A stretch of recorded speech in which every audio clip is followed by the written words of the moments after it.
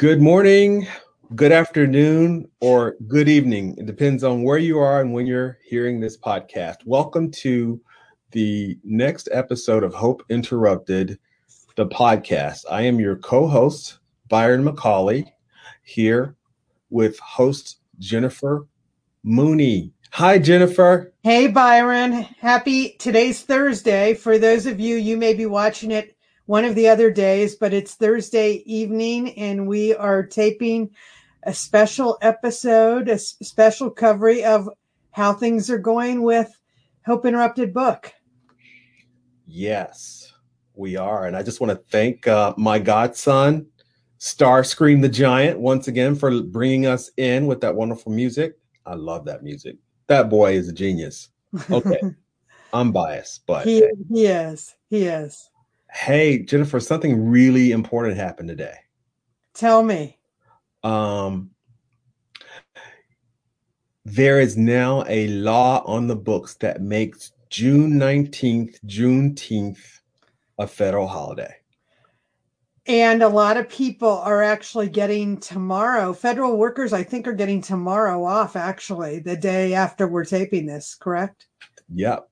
So that's pretty amazing in many ways. And I know we're going to talk about a little bit about that later, but the fact that we now have a federal holiday acknowledging and marking the official end of slavery for Africans who came to America, not of their own free will, were finally freed. The last Africans were freed in Galveston, Texas, in 1865.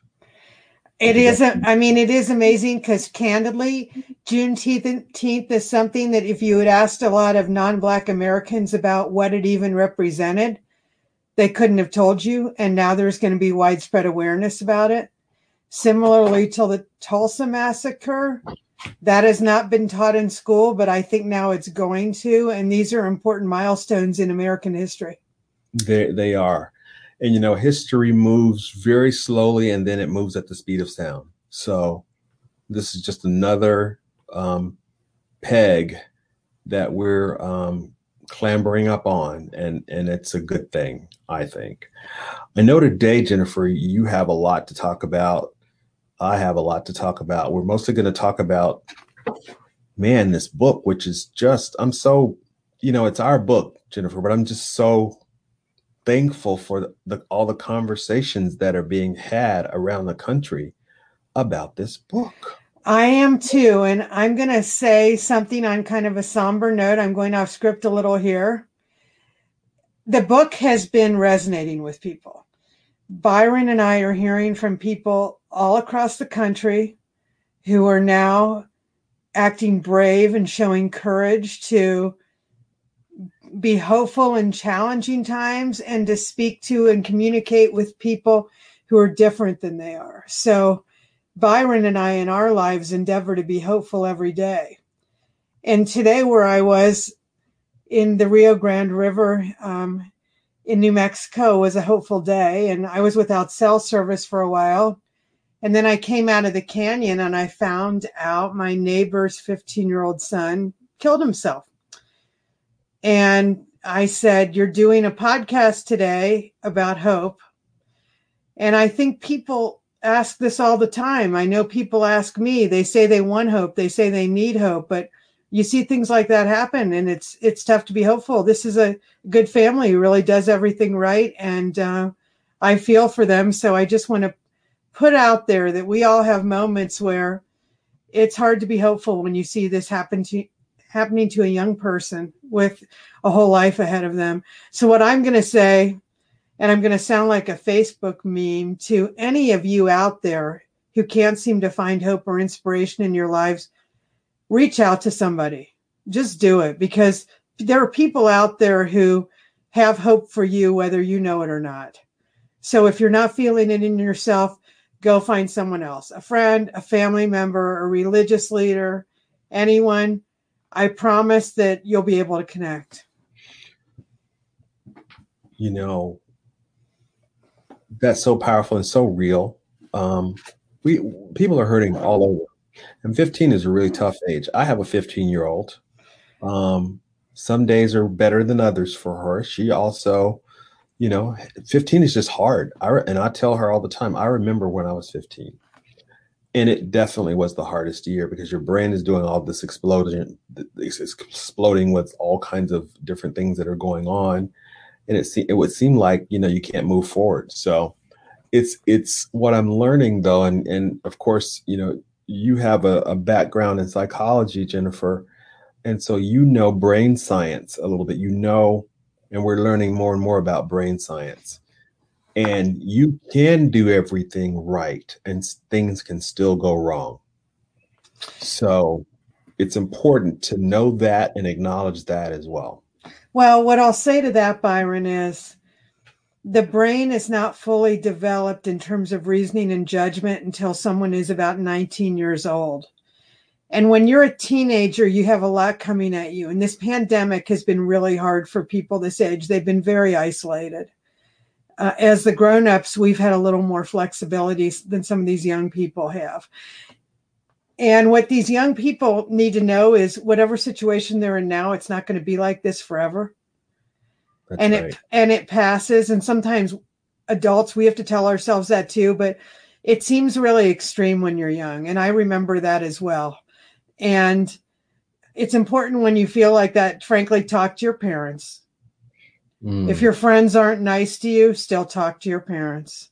Mm-hmm. Talk to your religious leaders, talk to your neighbors, because people do care.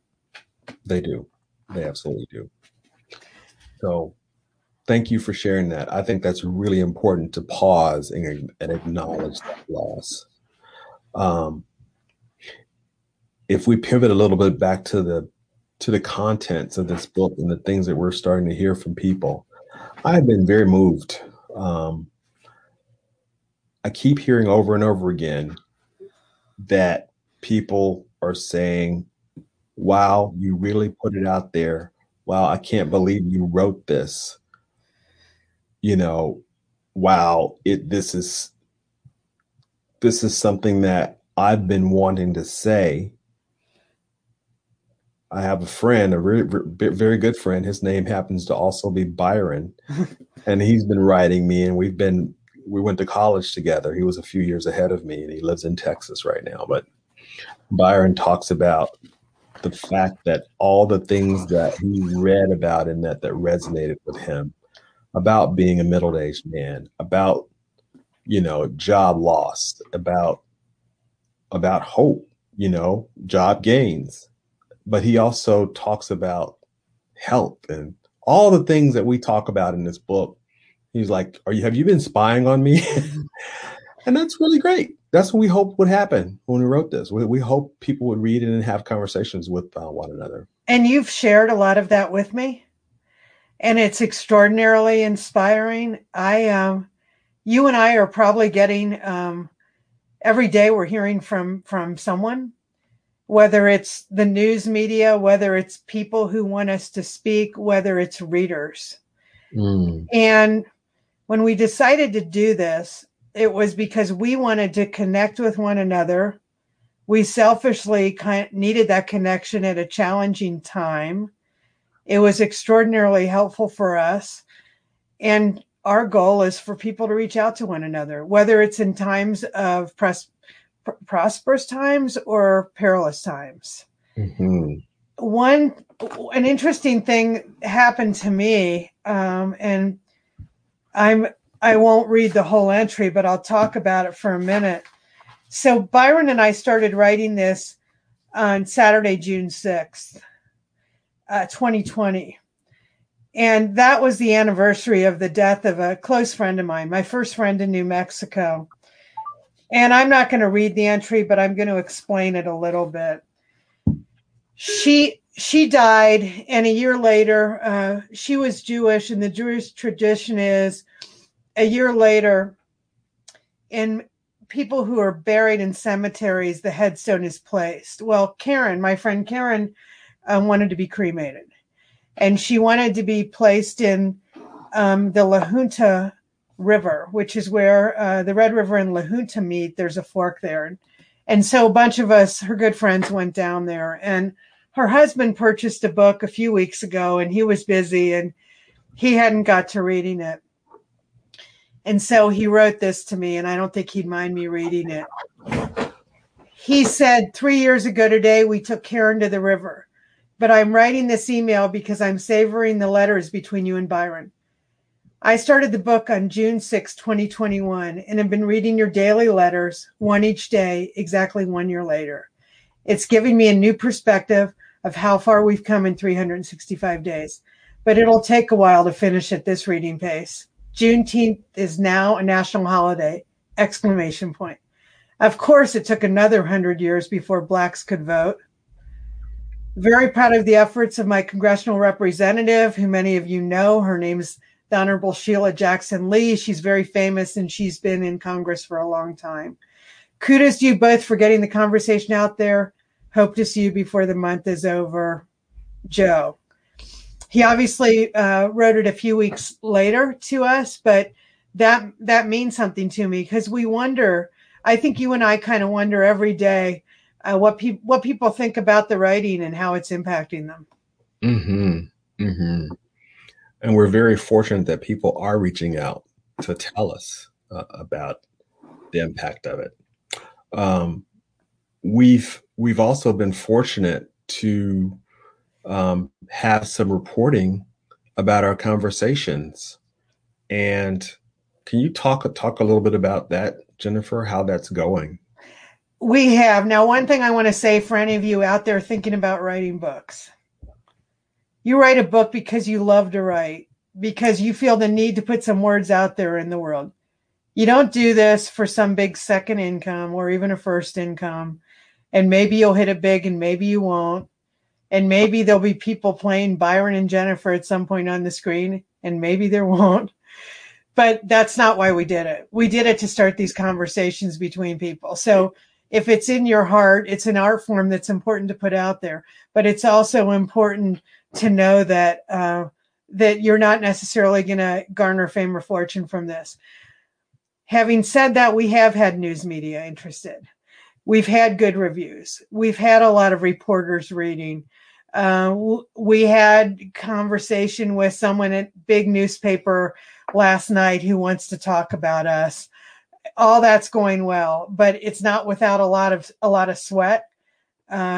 Unless you are John Grisham or Toni Morrison or one of the people who's written book after book, generally not going to happen. But you do get your reinforcement from the people who are actually reading you. And it happens to us when we walk into restaurants, when we look at our email, when we look at our texts. So if you pay attention out there, you'll see News on Hope Interrupted. I told Byron, we had an Amazon review today that was particularly moving that I will read to you. And this is a woman who we happen to know, and she's been one of our biggest fans. So I'm just going to level set about that. She says, raw, real, hope, faith, beautiful friendship. If you don't know Jennifer Mooney and Byron McCauley at the start of this book, you'll come to love them by the end. This is a raw and real story of hope, courage, frustration, disappointment, and strength, carried out in a series of letters between them. It evoked every emotion in me. I cried, I laughed, I shouted, yes, when their experiences mirrored my own. This intimate look inside their lives was a source of comfort for me. It was a soothing salve for the hurt, fear, and disappointment that many who look like me have felt during unsteady times that these letters followed. Their experience, while different, a white woman from the Midwest gateway to freedom and a black man raised in the Deep South, often intersect to a point where they share more similarities than not. Kudos to Jennifer and Byron for this gift from Be Decent Humans. It's a must read in these challenging times. My takeaways: if you've lost hope, do what you can to reclaim it. Life is full of bumps in the road, full of interruptions.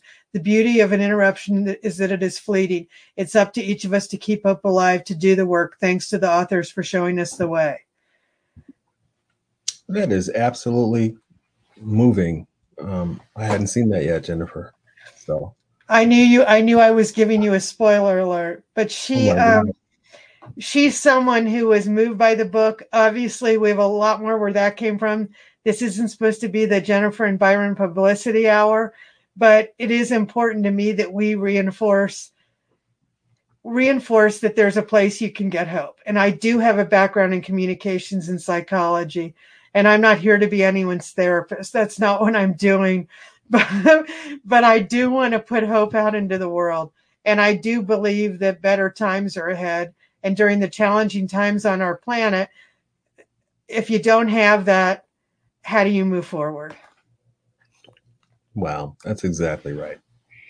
Um, I want to take a quick moment to read a note that I got from a person who once was a stranger and now has actually become a friend.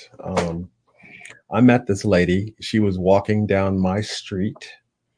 And if you've heard me talk and if you've read the book, you know I sit on the front porch, and sometimes these amazing conversations tend to happen when people wave and I wave and they speak and I speak, and then we start talking. So one day a lady walked down my street, and I noticed I was about to actually take the dog out, but I noticed she looked distraught. And I said, wow, I said, are you all okay? She was crying. And she said, no, but it's not anything, it's not anything special about me that hadn't happened to 200,000 other people. And I'm like, oh my goodness, what happened? She said, well, my brother just died of COVID and I'm here to bury him. I spent my last three I spent the last 3 weeks with him, I think, or maybe it was three. I don't know. Maybe it was a limited amount of time that he had left. And so we became friends, and I told her, in subsequent meetings, we talked a little bit about the book, and she bought it, and now she's reading it. And she wrote me this. She texted me about a week ago, and here's what she said. She said, "Good morning. I am so deeply engrossed in your letters in your book, This Journey, ellipses. On page 202, Jennifer ends with her letter with this quote from the Talmud that speaks clearly to me, Byron. Do not be daunted by the enormity of the world's grief. Do justly now. Love mercy now. Walk humbly now. You are not obligated to complete the work, but neither are you free to abandon it." And I feel strongly about that. I am not a religious person. The Talmud is the most significant Jewish scripture.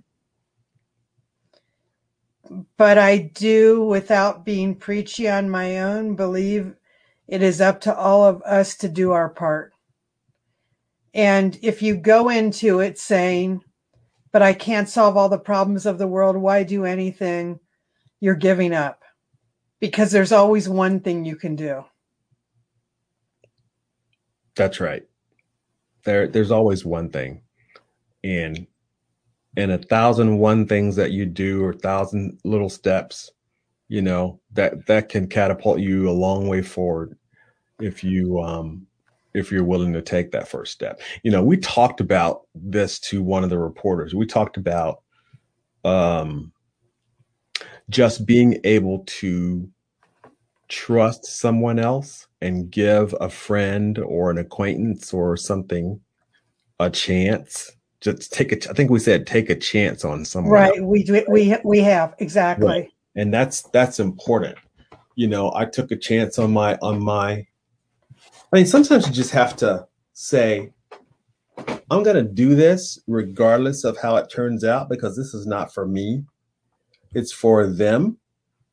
And I think, if you define that, it's called empathy, which I think we're lacking a ton in this world right now. If you look at the things from sort of an external view, because there are so many people out there who are showing empathy for each other that we don't know. Like, those are the stories that we don't always hear. We always hear, because if you're watching news, you don't always see that.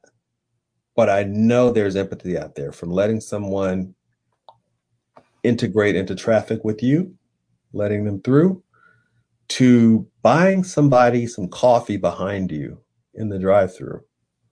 Right? That's not empathy, that's an act of kindness, but you can do things like that, I think. Well, you can. And there's a saying that you learn about people regarding what they do when no one's watching. Yes. And Yeah. it's important to, if you need to believe someone's watching to do something right, then believe someone's watching, because somebody probably is. Yeah.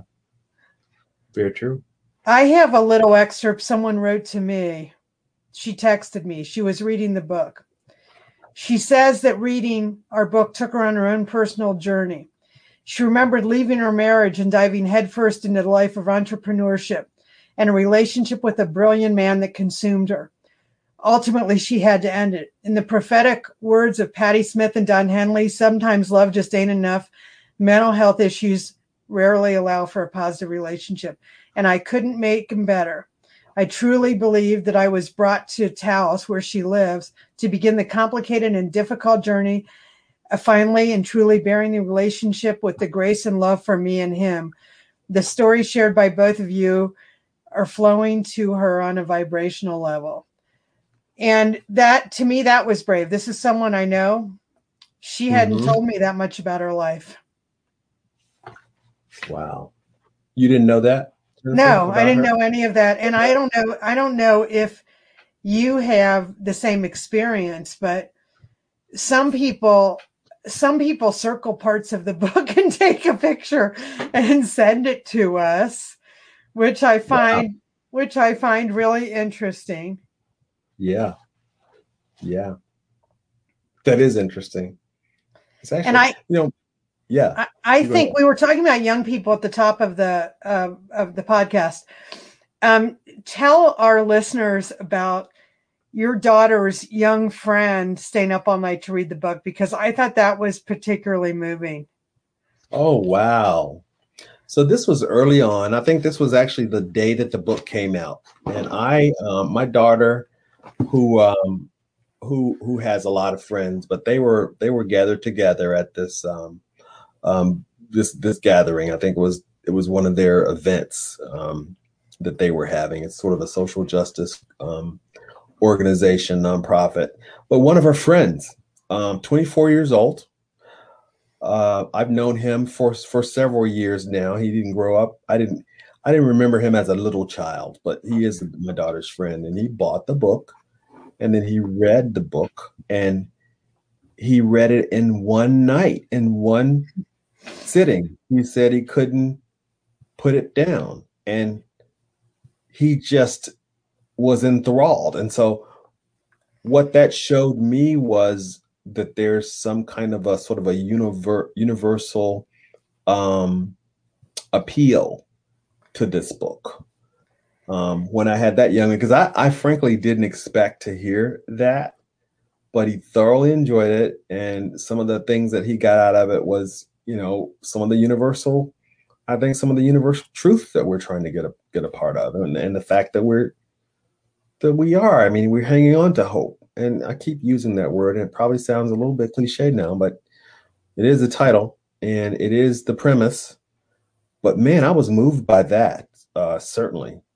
And I think that, the more we hear from people that they are enjoying, some of the kind of peering into what life was like last year, which was, let's face it, it was kind of a cluster, as they say. But here we are now, 1 year later. As Joe said, here we are, so many things you don't even realize how far you've come when you're in it. As we always talk about the frog boiling and eventually he's gone, but he didn't never knew he was, he keeps adjusting his cold-blooded temperature upward because, that's kind of the way they do their thing. And then pretty soon you don't even realize when you're into something, when you're in the sort of the belly of the beast, so to speak, you don't even understand what little incremental pieces of progress that you're making, but you are. Well, and I think the other thing, Byron, is we write a lot, and some of you listening have read the book, some of you haven't. But Byron has 3 daughters, and I have 2 daughters and 2 stepdaughters. So and they range in ages 12 to 43. So we're all the way across the generational spectrum. I mean, we've got them all, a lot of millennials, but we've got them all in there. And our hope is really about the world that our kids have inherited. And That's there's right. a lot to say about what's wrong with this world. But we believe that the most important thing, I'm speaking for Byron now, we can pass on to them is hope. Because good and bad times, good times come and go, bad times come and go. That's right. But there is another side to it. And I was looking, there's an entry I wrote on Monday, October 26th called The Big Things Aren't Done for Money. And I say, and I'm writing this from Cincinnati, and I say, Dear Byron, I contend that our children may have surpassed us in what matters most: good sense, decent values, and quality of life. Our generation, whether we admit to it or not, was on a quest that involved money. I think we believe that having it can mitigate the challenges of living. We didn't calculate that the living was what mattered. Our offspring watched us ascend the ladder, get the awards, plan the trips, book the summer programs, pay the people who helped make our homes run. In some cases, some of us even paid people to essentially raise the children. We felt that there would always be time. We didn't understand that monetization of what time spent away from our children we'd never get back. No return. We paid a steep price. And I still feel like that. And as a parent, we often evaluate how we've raised our children, how they've turned out. I'm very proud of my children. Am I proud of all my mothering? No. Half the time I prioritize work too high. That doesn't mean you can sit at home with them all day, because we all have to put food on the table. Absolutely. I'm so when you talk about our children and our hope for them, I think about that every single day of my life. What am I doing today to make the lives better for others, especially the people that, if life runs its normal course, that we should leave behind to carry on. So, yes to all of that. Yes. Jennifer, I want to read something kind of funny, because our book, I thought it was funny anyway. And today's been kind of heavy, so yeah, that's a good Today is idea. heavy. So I am going to read an excerpt from June 25th, 2020. And I was writing you from Cincinnati at this time. And this is talking about a little bit about leaving a legacy in a different way. The title of this was Red Pepper, Squash, and Zucchini.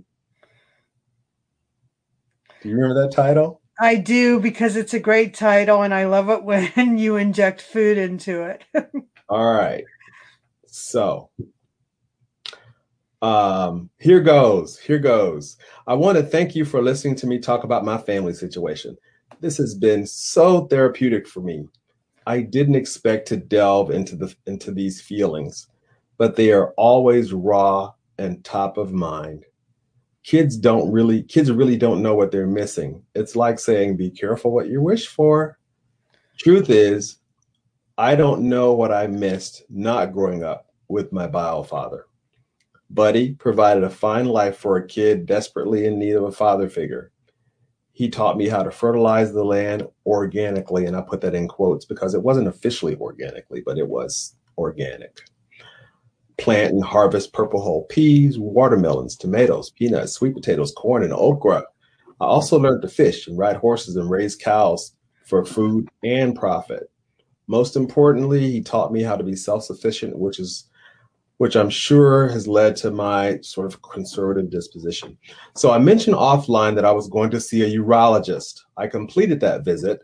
The last time I visited my urologist was 12 years ago, after Layla was born. Jill demanded that I get the snippy snip after we became pregnant, 3 months after Layla was born.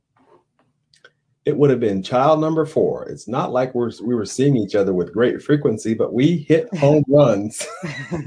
Our families are going to think we lost our minds, Jill said. This was actually our 7th pregnancy. Jill suffered our first of 4 miscarriages in 1999 when she was a little more than 3 months along. So, if I continue, 12 years after the vasectomy, I returned to my urologist because I have Peyronie's disease. It possibly sounds way worse than it is, at least with the benefit of internet diagnoses. I had all the classic symptoms. The men's restroom in the urologist's office had a poster inside of the door. Call it comic relief for the pitiful middle-aged male. It showed fruits and veggies in various stages of Peyronie's.